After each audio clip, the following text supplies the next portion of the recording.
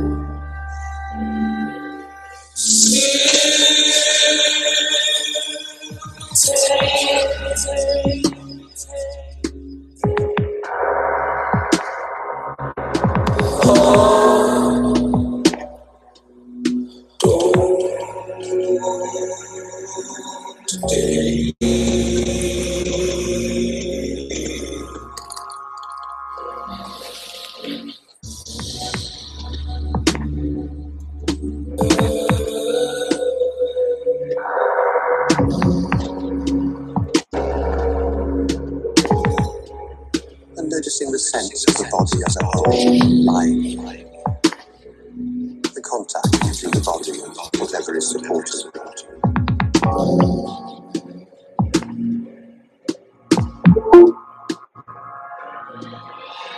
And as you lie, reminding yourself that we're not trying to get anywhere or striving to achieve any specials.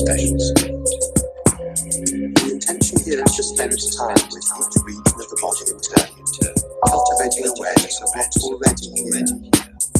So we're not looking for anything special to happen, but allowing things to be just as we find them. So letting go of the tendency to want things a certain way, or to judge how you're doing. Simply following along with the instructions as best you can. And whenever the mind wanders away, as it will tend to do, bringing it back without giving yourself a hard time.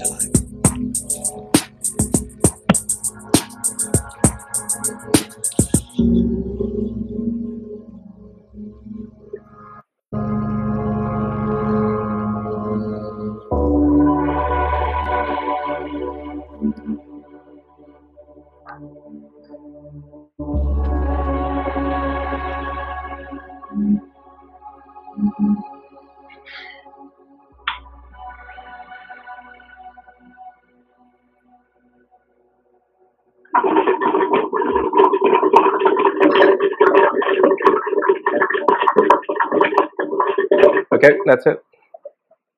That's nice. Well, thank you so much for that, Sam. For those of you just joining us, thanks so much for coming along. My name's Matt. I'm the community specialist here at Agora.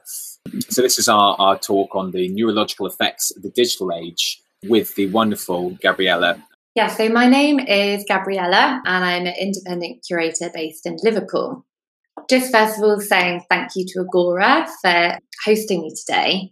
This has actually been a really cool opportunity just to look back at all the research that I've been doing over the past few years and just to kind of collate my thoughts. If any of you haven't come across Cognitive Sensations before, I'll just give you a quick overview before I look back at how it all emerged.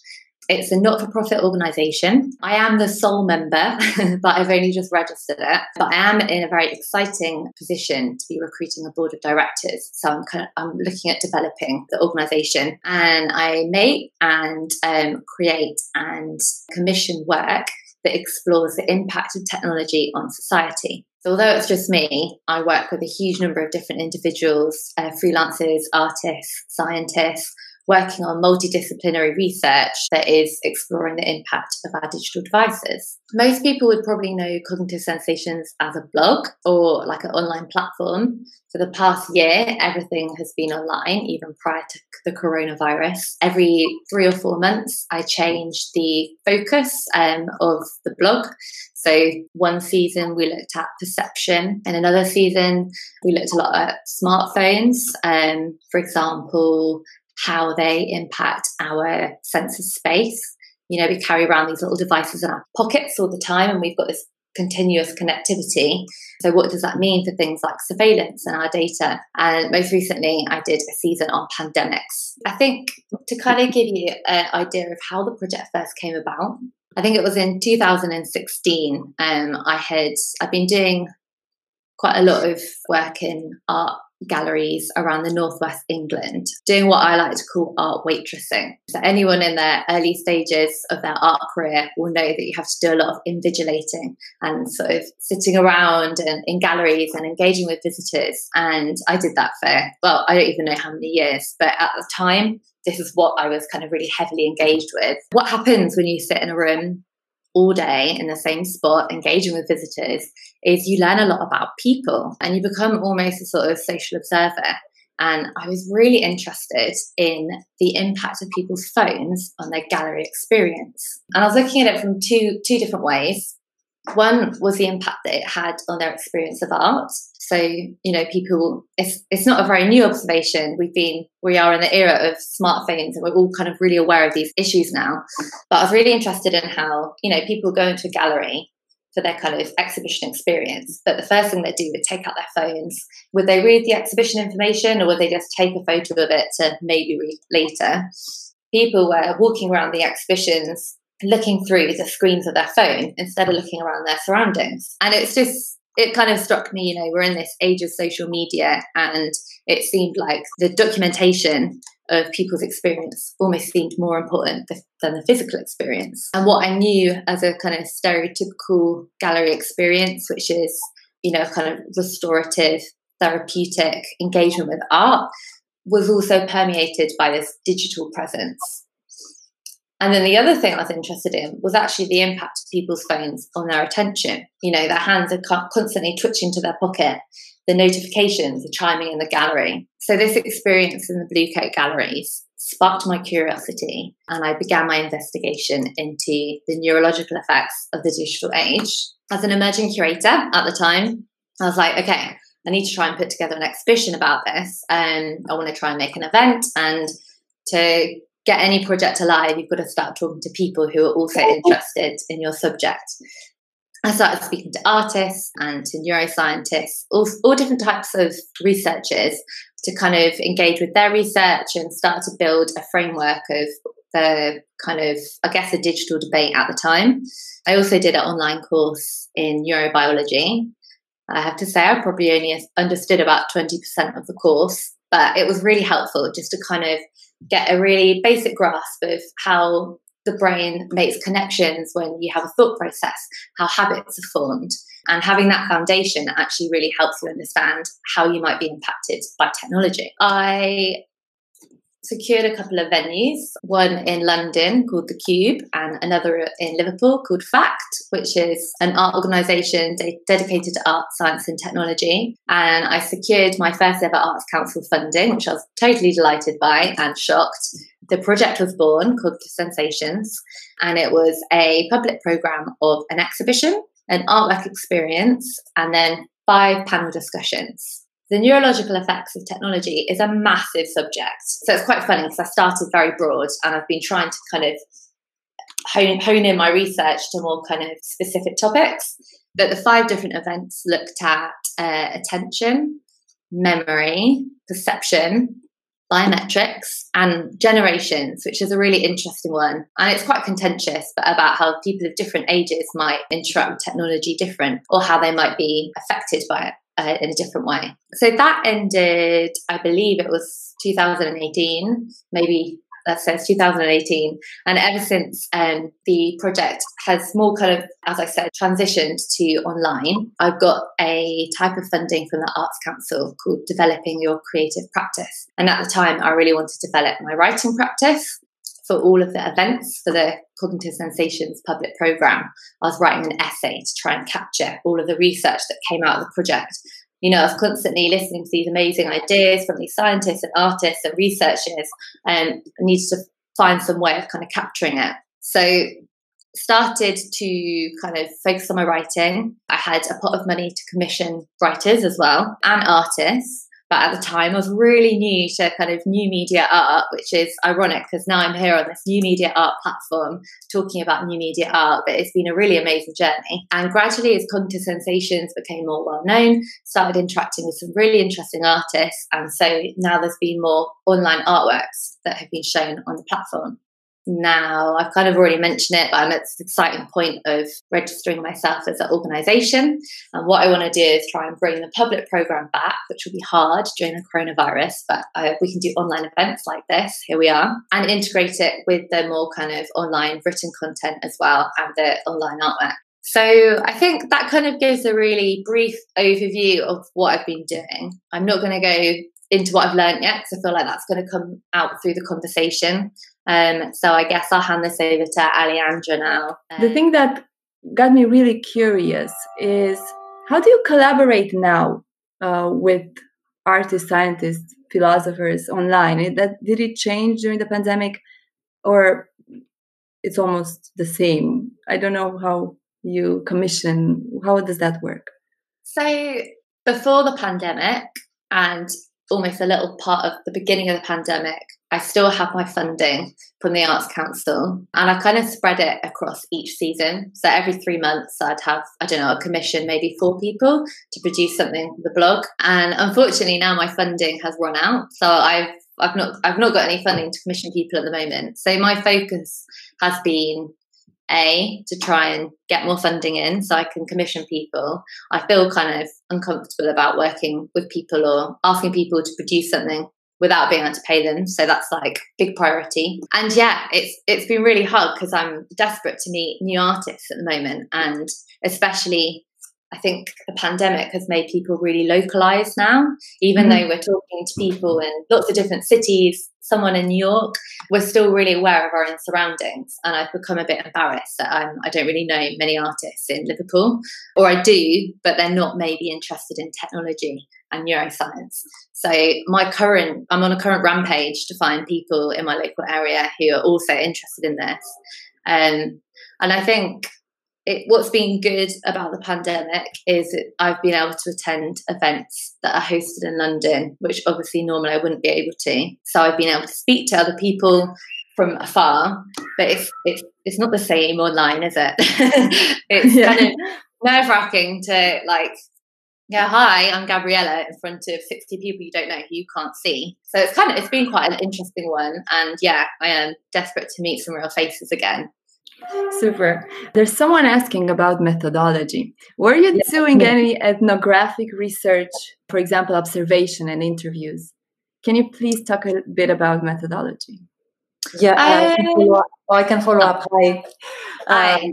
I was wondering, I heard the neuroscience component, but what you were saying to document the experience, this seems to me a very interesting topic to be addressed with methodologies, ethnographic methodologies. So I was wondering if you did any interviews, observation, yes, no, and if not, if you can please speak a bit more about your methodology.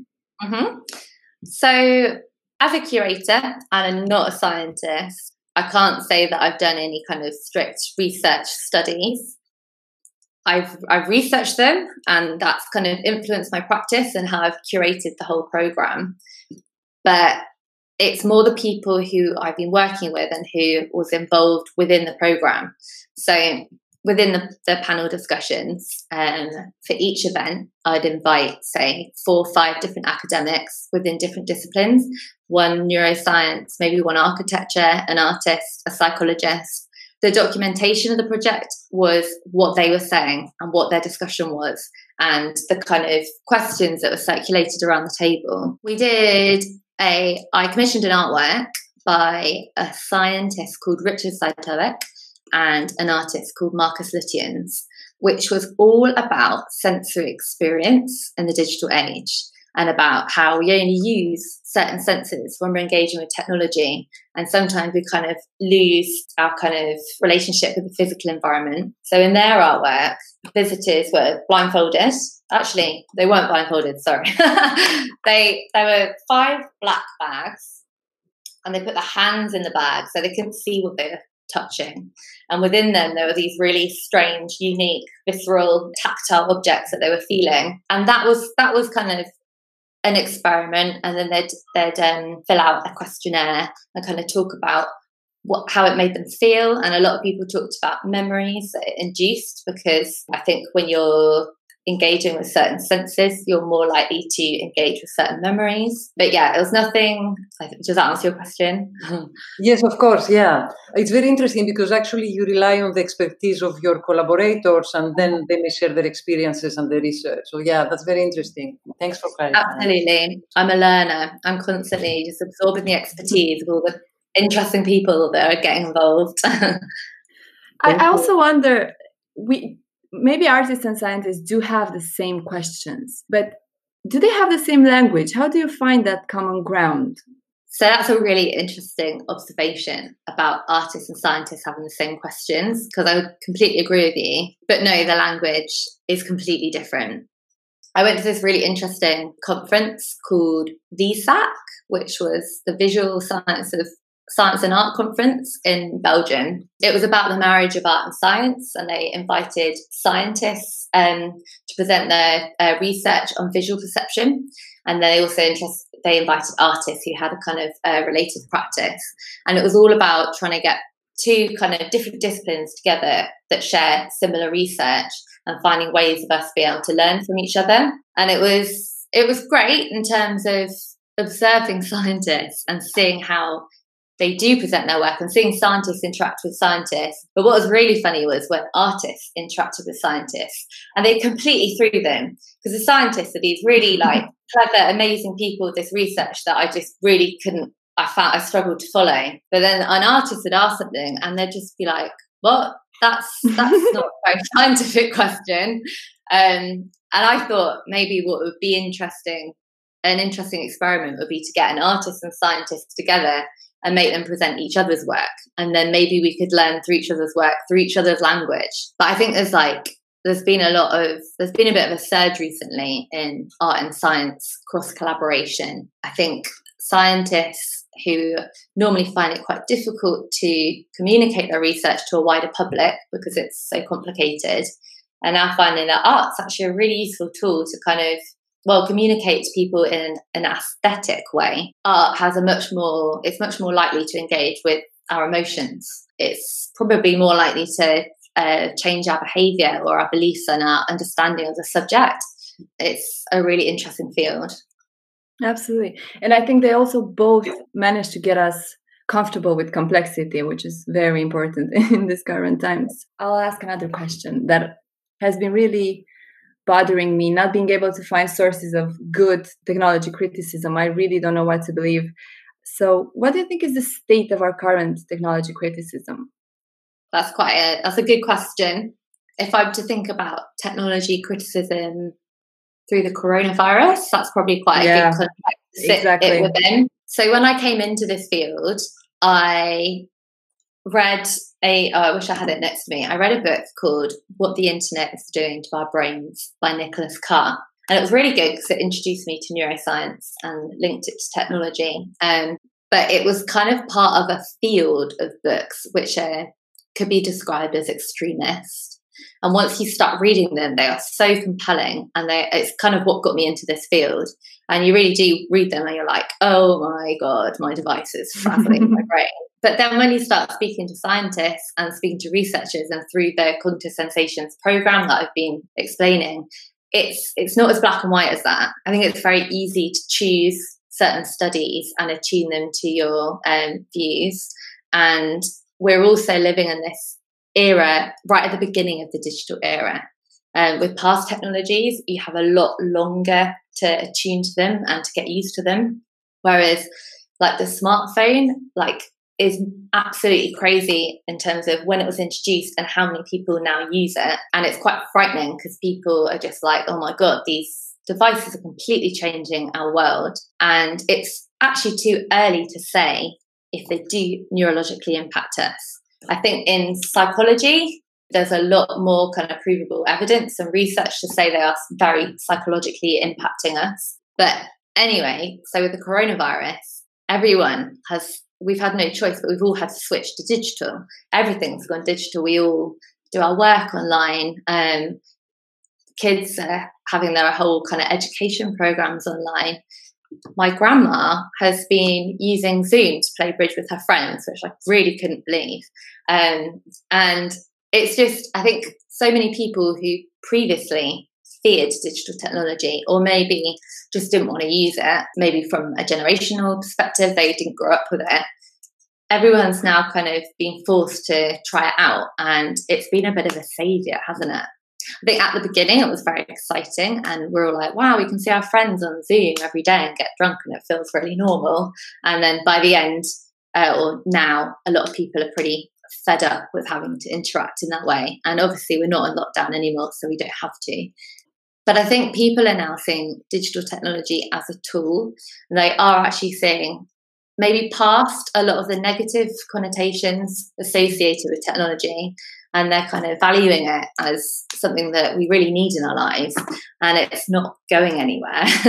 it's only ever going to accelerate and accelerate, and the coronavirus has massively done that. What I personally would really hope would come out of what's happened this year is that people's awareness of the digital divide will get stronger. There are so many people out there who don't have access to technology, or they don't have access to a reliable internet connection. And for them, during this year, it must have been absolutely awful. You know, kids don't have access to their school. People are stuck in their homes, but they can't actually see anybody. People who live by themselves and are lonely are much more likely to kind of be really reluctant to leave their homes. It's really important to be thinking about, okay, so what happens to people who don't have technology? And if it is developing at such a rate and we are this reliant on it, we really need to be setting up a way that it's accessible. Yeah, absolutely. There are other questions in the chat. Do you feel that technology mediates between the art world and the public, or is it a tool to hide behind? So you said about looking at people when they're getting their phone or reaching for their phones to take pictures in galleries and to explore more through their phones. From what I understand or what I get from it is that people tend to hide behind their phones. So it's more of a ticking boxes, I've been here, and not a tool to learn, to use to learn more while you're at a specific place, in a certain place. And I feel that where the device actually can contribute to more knowledge or expand on people's knowledge on where they are, what they're doing, they're using it as a tool to hide behind, to perhaps cover for their lack of confidence or lack of satisfaction. Yeah, absolutely. I think what's interesting is it totally depends on the person, and devices, they're tools at the end of the day. So depending on your character or maybe your age, it's going to mean something different for different people. But I think you've kind of hit on this idea of anxiety. And the fact that when we are in public spaces and you are by yourself, and maybe you're in a gallery and you're kind of, I don't know, surrounded by all this information, sometimes you can feel quite vulnerable. A really comforting thing to do is just to quickly have a look on your phone, because your phone is also connection to people. It's kind of, well, I mean, it's so many things, social media, whatever. But yeah, it has become this kind of device of comfort. But also, I think it's also extremely habitual. I know so many people who can't be alone without being on their device. So like, fine, they're really sociable, and when they're with people, they would never go on their device, and they've got interesting hobbies and stuff. But as soon as they're alone, if they're on a train, sat down, at home, on the bed, it comes out, because that's just become a kind of go-to behaviour. And that's because we have become wired within our brains and within our processes to jump to this. Because the more you do it, the more that just feels normal. And I think when you've got the option of, do I sit here and I have absent thought, or do I tap into my phone and see what's going on? Obviously, the latter seems a lot more alluring. But it does mean that lots of people have lost their capacity to just sit and think and daydream. And for me, I mean, I haven't been to a gallery for ages because I haven't been able to, but for me, the gallery was always quite an educational space. Like back when I was an art student, I'll go in there, I'm like, right, teach me. I don't know enough about art. But now I think it's different. People go to galleries and it's like, oh, cool, look where I am. I better take like a picture of this and to show people where I am. Yeah. Does that kind of answer your question? It does, yeah. It does. Yeah. I think we have another question, or maybe a comment. Our smartphones maybe provide us with the most accessible and addictive way of curating our lives? Yeah, absolutely. I think particularly for young people, for teenagers, it's them that have this kind of really strong digital identity. I don't know about anyone here, but as an adult and as someone who works as a freelancer, I feel I've got loads of digital identities. I've on Instagram, I've got my Cognitive Sensations site, which is quite a new Instagram. I've got one where I used to be an illustrator and it started off as my illustrations, but now I think that's me. I've got another one where I put on videos of pianos, me playing the piano. And I don't think I'm curating my life. I'm not a big social media poster. I kind of use it as a tool for work, really. But then with younger kids or teenagers, it's something quite different. Kind of going maybe back to the neuroscience side. When you're a kid, you're extremely prone to social comparison, and you're really influenced by what other people do around you, and you really care about what people think about you. So you're really conscious, and when they live on social media for like 8-10 hours a day, you're constantly looking at what other people are doing and how they're curating themselves, and how you're looking at the best possible versions of people. And this can have probably quite a negative impact on you and your self-esteem because of this kind of, this social comparison, and the fact that you feel like online you have to be your best the best version of yourself. I think learning to be silly online is really important, because otherwise it all just feels so formal and it feels like you're performing. But I think if you can be yourself, then you can feel more open. Absolutely. You wrote about how fragmented our self is online, and that the fact that we have so many accounts, like estimated to 200 different accounts on the internet by 2020. I mean, it could be alarming unless our consciousness kind of rises to that level of understanding what is happening to us. We have another question. Can you talk a bit more about the artists you worked with for Cognitive Sensations? So for the exhibition, which was like in the very early stages of the program, so the public program, I think there are about 10 artists, and the exhibition went on for 6 months. And it was mainly about, the artists were mainly interested in the relationship between technology and one's sense of self. There was one artist called Ant Hamlin, and he can't remember the full name of his artwork, but I think it was called Me and something else. But it was this sculptural piece, and it was live, and it repeatedly scanned Twitter feeds where people they'd tweeted thankful. So it was like algorithm, and it was completely random, and it was kind of trying to show the more positive side of social media and how it kind of brings people together. It's kind of focusing on this idea of our devices being an extension of ourselves and a way that we can kind of celebrate positivity in our life. And then another artist, Shinji Toya, his artwork, Forgetting Online, was really fascinating. He developed it, I think, in collaboration with Arbite Gallery. And it's an online artwork. It's another live one.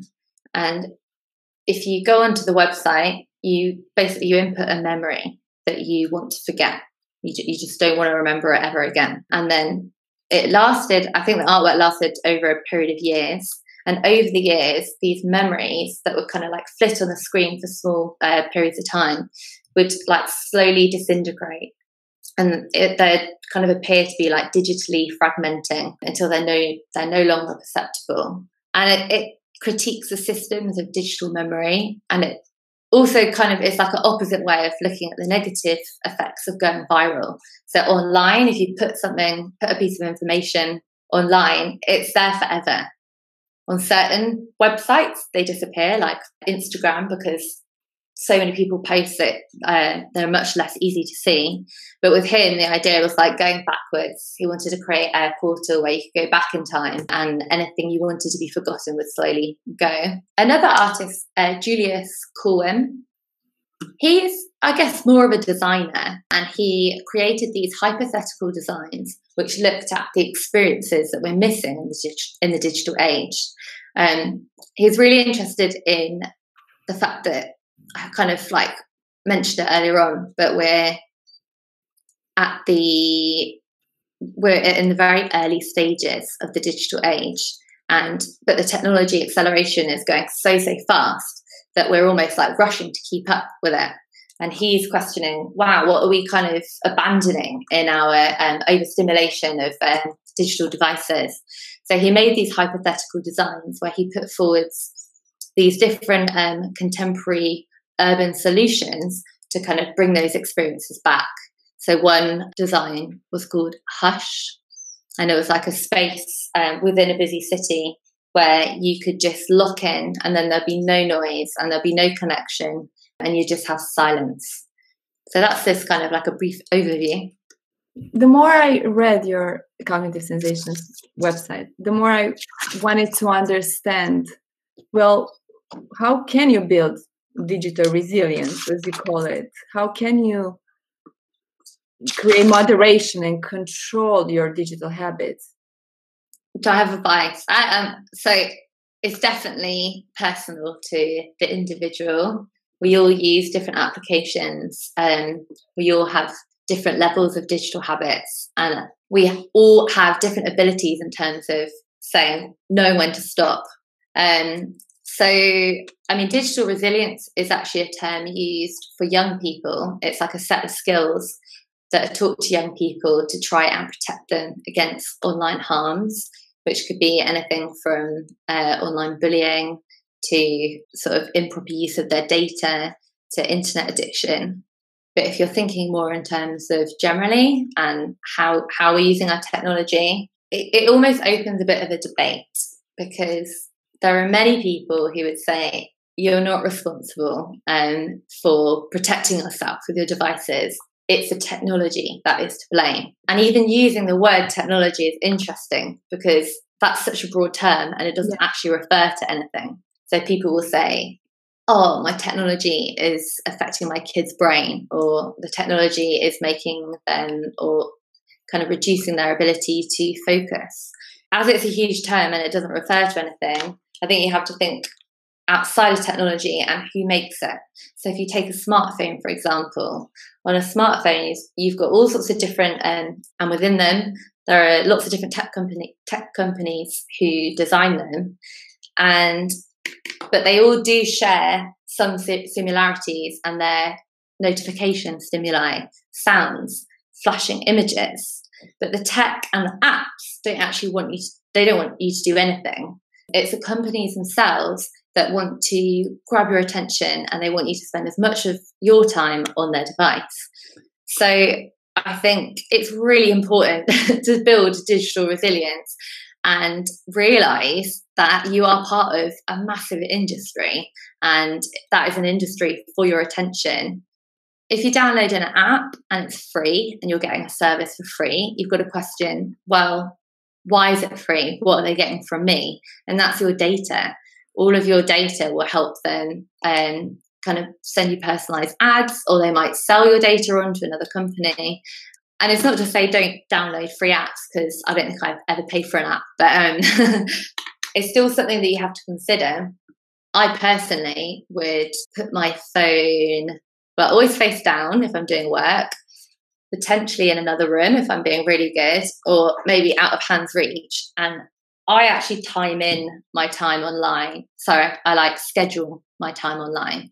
So instead of allowing myself to work and just keep tapping my phone and seeing what's going on, I'm like, right, at 11, I can look and see what's been going on.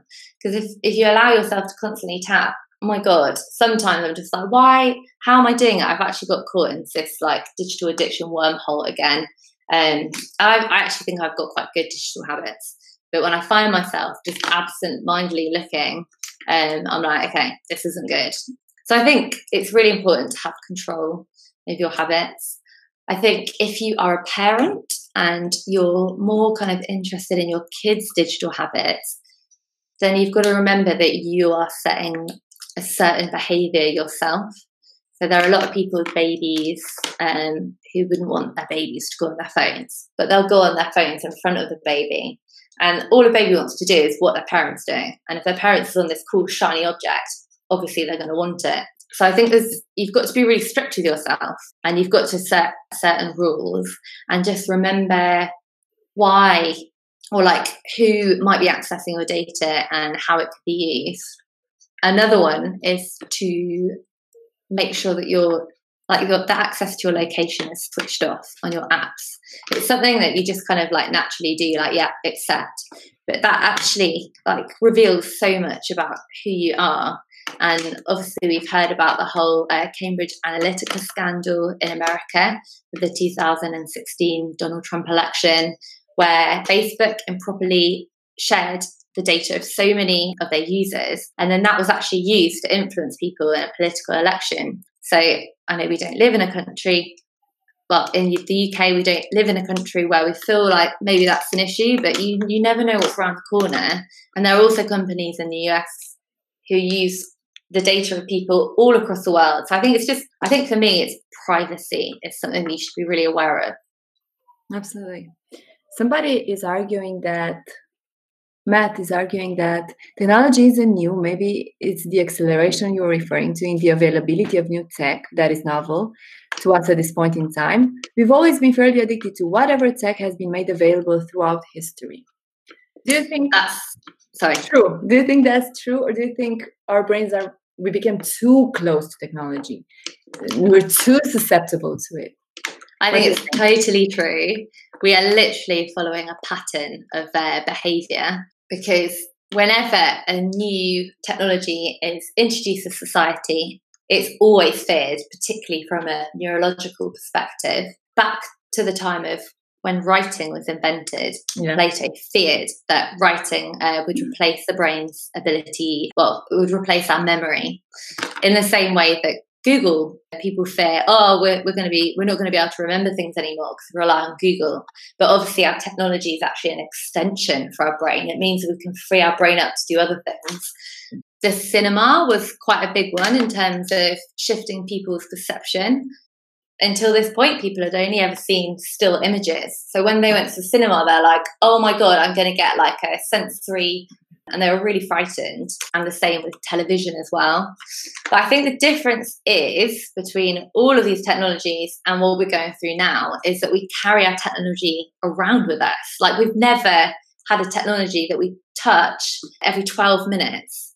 You can't ignore the fact when you look at people and you kind of look at the impact of our devices on society, that it is the way that we rely on it's completely taken off in comparison to other technologies. So I definitely, Matt, I do agree with you, and that's a really common argument to come up.